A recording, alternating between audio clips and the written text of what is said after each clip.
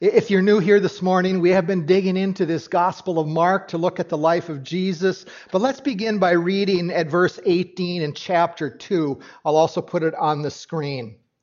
Now, John's disciples and the Pharisees were fasting, and people came and said to him, "Why do John's disciples and the disciples of the Pharisees fast, but your disciples do not fast?"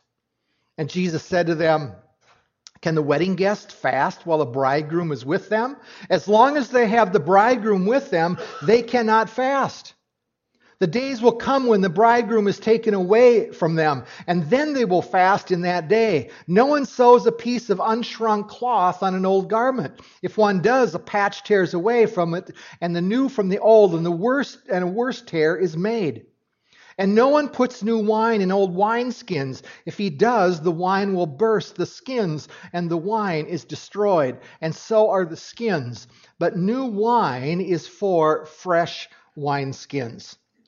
Now, there is a phrase that I suspect that the majority of people here have heard, and it's words that impact churches, organizations, businesses, schools, even families. And it's 7 short words, and let me put them on the screen for you this morning. We've never done it that way before. 7 short words that's impacted countless organizations.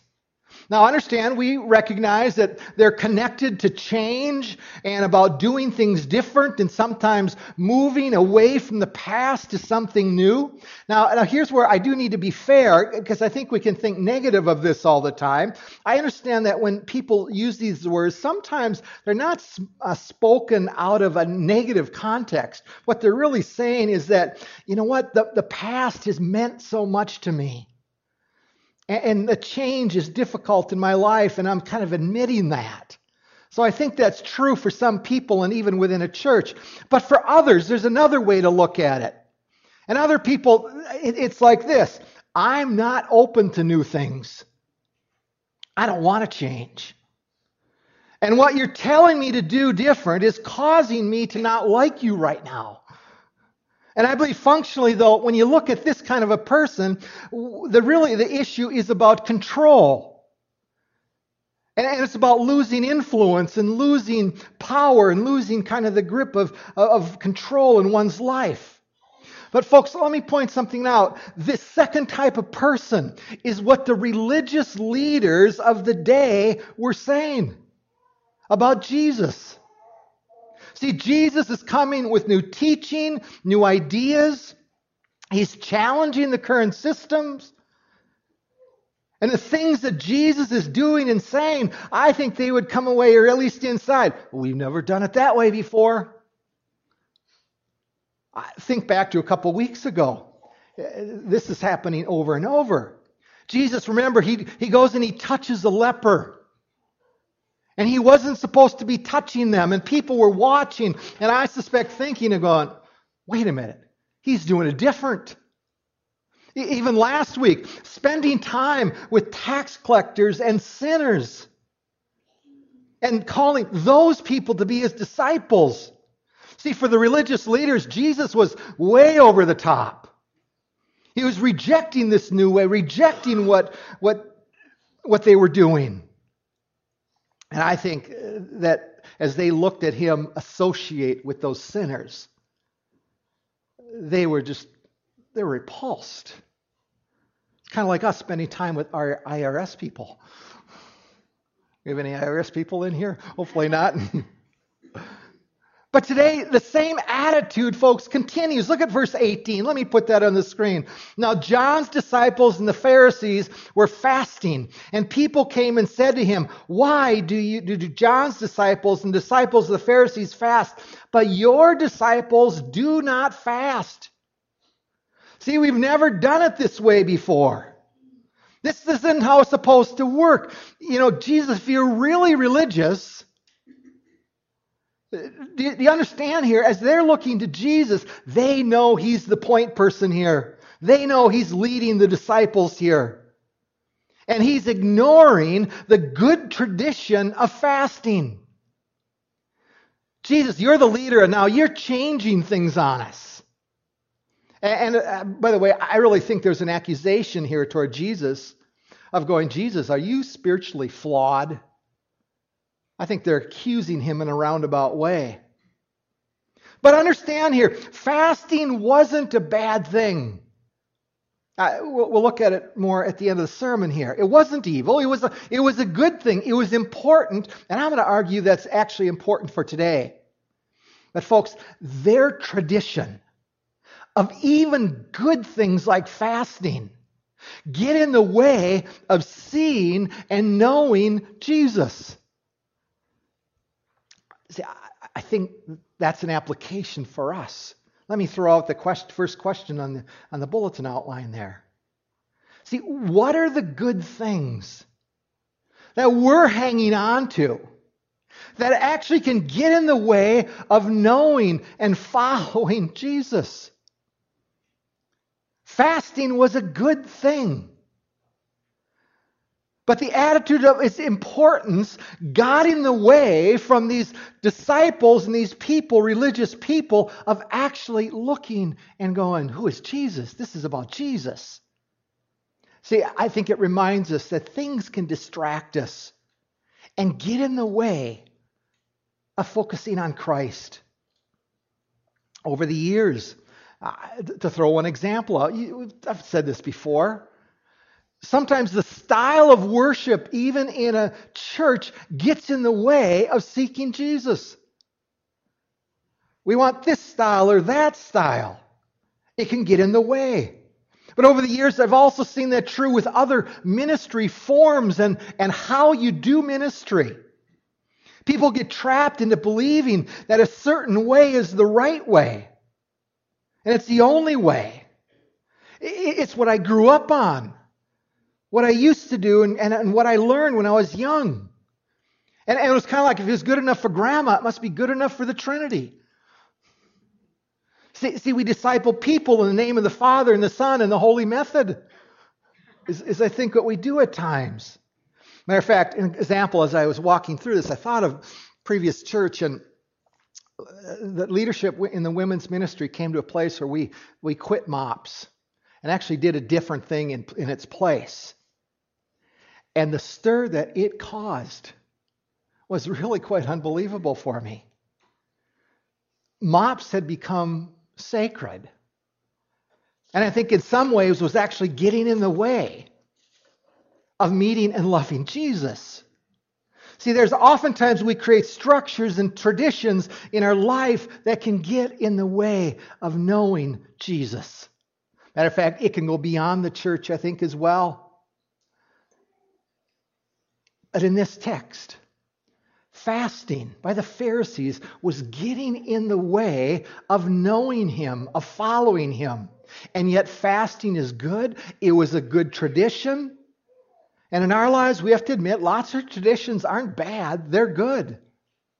But we can get locked into those things and into some beliefs that are, I think, at times extra biblical. And they really don't come from a clear directive of God's Word. But Jesus comes along and you notice He disturbs things. Whether it's touching a leper, spending time with those sinners. See, He kept disturbing the status quo. And that's where I think we got to apply it. There's good things that we do, even in a church, that can lose focus. And I think we got to admit this. If our meaning and our joy is from those good things and not having a relationship with Jesus, then we got to say something is wrong. And I think we can find ourselves justifying things, even about the good things, if we hold on to them so tight. And we never ask the question, is something holding me back from really get to know Jesus? You know, it can be our families. It can be our activities. You know what? Even a marriage can get in the way and become an idol to follow Jesus and to know Jesus. See, the truth of this passage is that there is a person that deserves our utmost attention, our greatest attention, and His name is Jesus. And the spiritual fasting was getting in the way of these people. But let me push farther into the text. Look at verse 19. And Jesus said to them, can the wedding guests fast while the bridegroom is with them? As long as they have the bridegroom with them, they cannot fast. The days will come when the bridegroom is taken away from them, and then they will fast in that day. See, folks, they knew that Jesus was claiming to be more important than fasting. That would have rubbed these people wrong, the Pharisees wrong. And the fasting, as good as it was to be set aside for a period of time. For a period of time. But let me give you the key point here for your notes to fill in that slot there. Number one, it really comes out of the meaning. As we look at the whole text here, a new life in union with Christ cannot be defined by certain forms of religious activities. See, when one looks at our life, do they see a dynamic love relationship with Jesus? Or do they see a set of forms, a set of rituals, some God speak? And that's the essence of our faith. See, I think we can live that on the outside, but do we have a dynamic heart-to-heart relationship with God? Is that true of our lives on the inside? That was one of the points that Ron Frost 3 weeks ago was talking about. But here in this passage, the Pharisees are going after Jesus and his disciples. You're not doing the right religious stuff.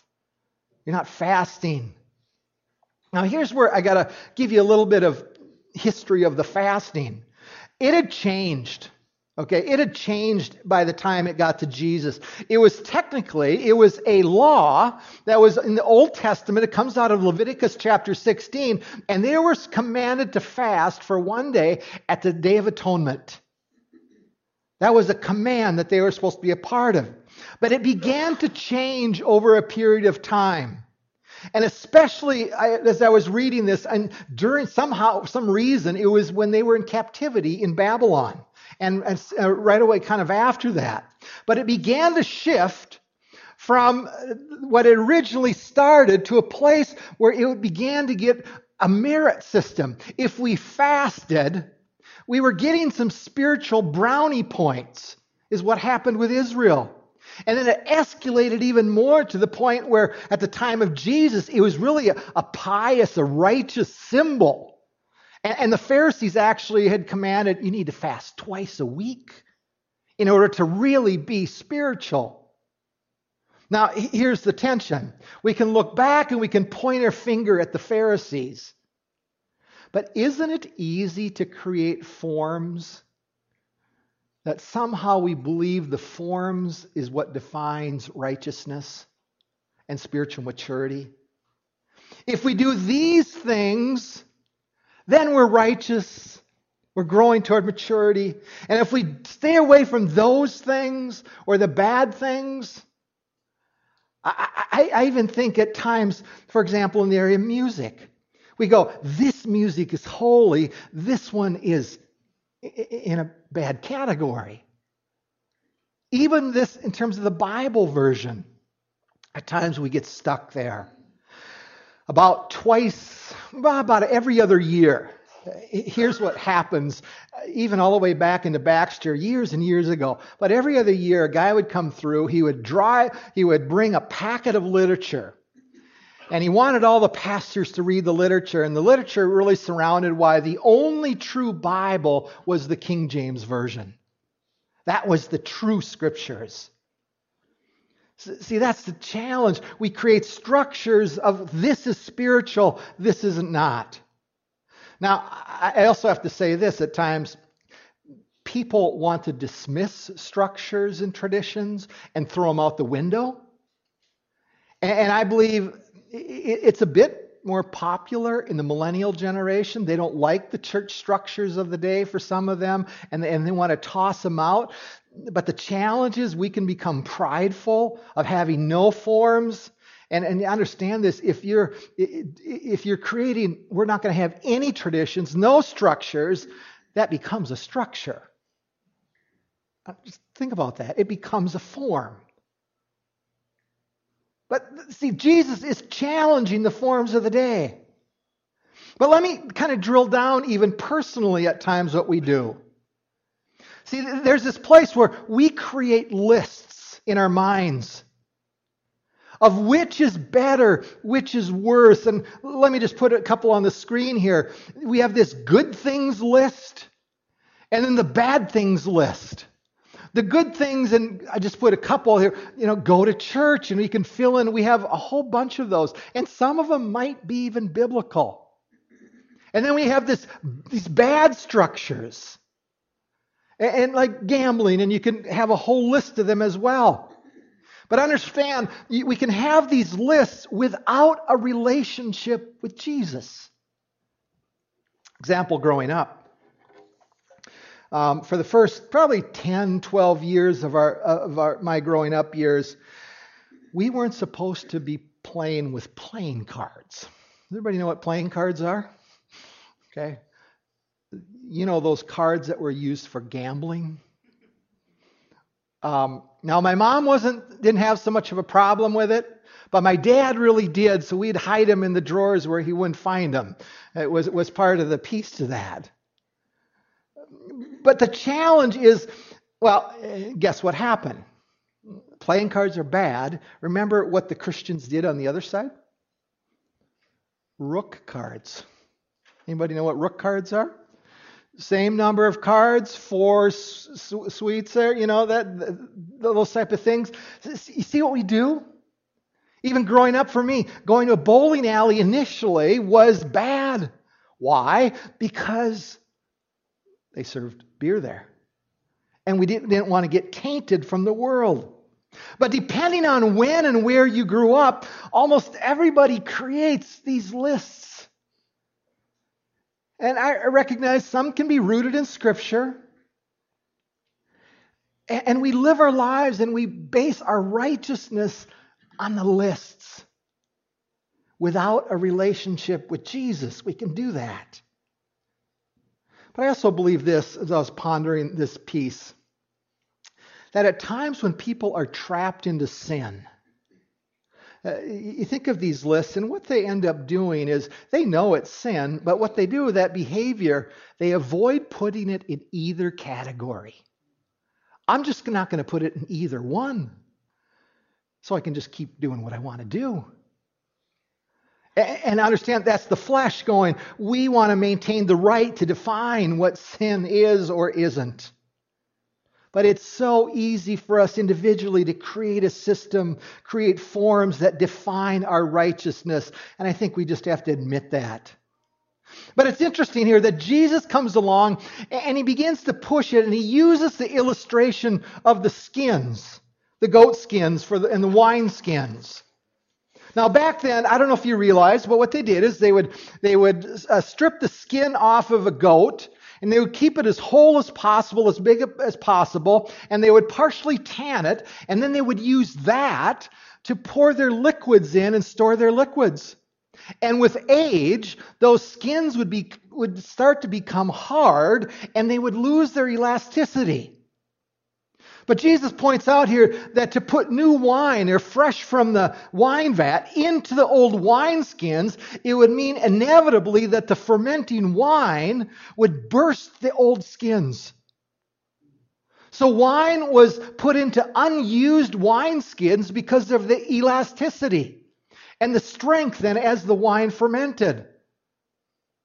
But the point of this illustration here of what Jesus is talking about is that a new life in Christ cannot be confined to some legalistic forms. The old wineskins. See, the new patch on the old, or that new patch represented Jesus. Jesus was saying, it will not work to take and put a relationship with me on top of your traditions. He's going, no. People wanted to somehow justify their traditions through Jesus, and he's going, absolutely not. He's saying, people, to think that something hasn't changed, that it's different now. He's saying, you got to understand this. It's different. I am here. I'm here. Put it away, your pious traditions. I've come because I'm the groom, and there's a wedding taking place, a wedding feast. There's a party. Why would you fast when we should be having a party? Do you catch this? What Jesus, how he's pushing them. And he's saying that he's here, and I think we can assume, because we understand a fuller picture of the bridegroom, this idea that he is calling out a bride. He's preparing a bride for himself. And why would you be fasting during that time as he's looking to call out his disciples and begin a movement of building a church and building the bride? So let me put up that question again. Just what good things are we hanging on to that get in the way of knowing and following Jesus?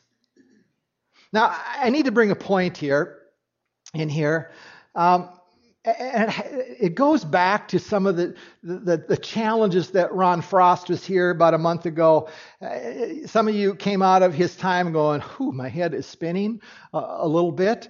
But it's interesting that in my conversations with him, I think one of the things that we do is that for many Christians, we want our faith to be really simple. We want 3 bullet points that will define our faith and what it's all about. We want we want a simple relationship with Jesus. We want a simple definition of faith. And folks, can I tell you, if we're moving down that path, that's spiritual laziness. Because let me ask you a question. If you're married right now, is your relationship with your spouse simple? The first service, I had a couple of people elbowing and going, absolutely not. In the parenting relationship, parents, would you describe that relationship as just simple? Is any relationship simple? And you go, why would we expect to have a simple relationship with the God who created this universe? It's not simple. We need to recognize that. But here's where we need to pause and move on and ask the question, why were they fasting? See, at times I think we do a quick read of the New Testament and we conclude that Jesus really is doing away with fasting here. Any concept of it. But I want to tell you, that's not the case. See, at the end of verse 20, he assumes the continuation after he leaves. He isn't dismissing fasting. Matter of fact, I think in many ways, he's elevating it a bit. Let me put on the screen Matthew 6:16. Again, Jesus speaking. Look at what he says. When you fast, do not look somber as the hypocrites do, for they disfigure their faces to show others they're fasting. So here, when you fast, but he's talking about the wrong attitudes toward fasting. He's giving an example how not to do it.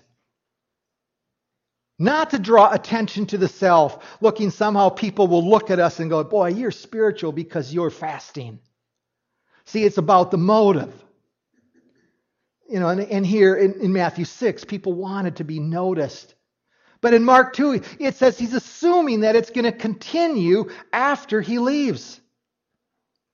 Now, I have to be honest here, and intellectually, biblically honest, that fasting wasn't the central issue in the teachings of Jesus. He never commanded us to practice fasting, and neither did he give any regulations about fasting at all. He didn't do that. But what is fasting? In the technical sense, is this. It's giving up food to refocus on the spiritual things of life and to focus on who God is. But let me just say what fasting is not. It is not a spiritual diet. It is not some purging that we're supposed to do on a regular basis. It's not about losing weight. Matter of fact, I think those he would put in the wrong motive category. See, but it is setting aside food Now, some of you hear that word food and you're thinking about what's in the crock pot when you get home, maybe. I don't know. But for some as well, some people think, well, it's to punish our bodies. So therefore, we get something spiritual and mystical out of it. No, that's not it at all. Let me give you the point of fasting. Point number 2. Fasting is about spiritual feasting. Fasting is about replacing the desire for food with a desire for Christ. It's about worshiping Christ. It's about hearing from Him. It's about knowing His love in a deeper way. See, even in the commandment to fast at atonement, it was about a longing, Messiah, would you come? It was a prayer of going, fasting, Jesus, would you come back? See, it's about creating a longing for Jesus and feasting on Him, tasting of His goodness. Even in the early church, it continued in the early church as well. But it was always, even in the midst of persecution, it was, Jesus, come, we need you, we want you, we want you.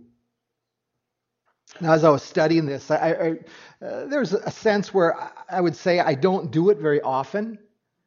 But in realizing that maybe I need to do it more, I think that's true for me. But there's a reality that it is a good thing. He's not dismissing it here. But here's how I want to end. Point number 3. How about you considering doing a fast? Maybe some of you maybe do it regularly. I don't know. But the principle of fasting to feast on Jesus can be a very good thing. Setting aside the temporal and feasting and gazing to Christ. See, that's a good thing. Here's some suggestions. How about taking a lunch and not eating that lunch and going out to the car and just praying, opening your Bible, singing, asking that He would fill you with His love. And do it during the time that you normally would spend that lunch hour eating. Maybe you want to do a longer fast.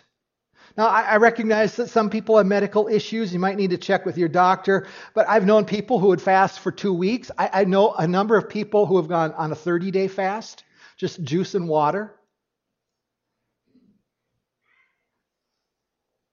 Is He inviting you to a fast? But I think if Jesus were here, He would actually go wider on fasting. I really do. A week ago, we were in the Los Angeles airport, and we were waiting for the train. And remember how years ago you'd have a couple hours to kill at an airport, and you would go to one of these things that had newspapers? Remember how you would buy that newspaper or magazine, you'd sit down and begin to read? Well, almost no one, you hardly ever see a newspaper at an airport anymore. But do you know what you see? Sitting in rows. Everybody looking down on their phones and their pads. I have to admit I was doing a bit too. As I started counting in the rows and going down the rows of people and what they were doing as they were waiting for that plane. And do you know that it was running at least 8 out of 10 were on their phones in an intense way, looking down, looking at what they were doing, whether they were communicating to people or not. But here's where I think Jesus might widen it. What about a texting fast? Where you turn off your phone for a while, or an electronics fast. See, even young people, you guys text all the time. What about just stopping for a day, taking up the amount of time that you have and pulling back and going, okay, I'm just going to read my Bible. What about other Facebook fasts? People are online all the time with Facebook. What about feasting on Jesus for a while that you've just said, no, I'm going to say no to the temporal and I'm going to feast on Jesus for a while? A TV fast. I know some parents who do this on a regular basis. And by the way, if you're a parent with young kids, have a discussion about fasting And maybe it's from electronics perspective. Maybe you do that already, of setting that aside. But put in the feasting part on Jesus. How about a Viking fast? Ooh, now you're hitting home here for some people. That we actually just put away the game for 3 hours and we take our Bibles and something else and we pray, we journal, we spend time feasting on Jesus. And then we got to get the deer hunters in here too. I think there's some deer hunters think I go out to my stand and I fast. I don't eat anything. But in order for you to fast in a deer stand, I would say this. You got to get rid of your gun and go put it in the car. Because if you have it next to you, your senses are going to be up for the deer, not the Holy Spirit. Okay, I think that's a fair statement. But you might want to do that. Take an hour and just take your Bible with you and just put the gun in the truck and sit down and have a date with Jesus, feasting on him. See, that's a challenge. Jesus wants us to come to him and to feast on him, and that's where fasting can be a very good thing. But is there a longing to know Jesus more in our hearts? Or are we content with our life the way that we live it? See, I've come to believe at times that we can get content with our life, and that actually works against feasting on Jesus and a fast. We're contented, so why do we need Jesus? Everything's going well. But Jesus wants us to feast on him, to seek him. And he wants us to help us increase our longing for him. You catch that? He wants us to help us, and he stills within us as we do some of these things, and he gives us a greater attraction. Go, God, I want to seek you. I want to know you. I want to be with you. I want to stop nibbling at my relationship with you. See, fasting can empower us seeking Christ. I'm going to ask the elders to come on up, or those that are going to serve communion. And in many ways, I would remind you that this table is about a feast. Do you realize that? It was started as a feast to remember, to pause and to feast on Jesus and what he did on the cross. I'm going to ask the guys to hand out the bread that represents his body. And would you just hold that? And we want to participate together in that. But just pause for a few minutes as they're passing it out and say, Jesus, I want to feast on you. I want to look to you. Just ponder that and talk to him in these few minutes.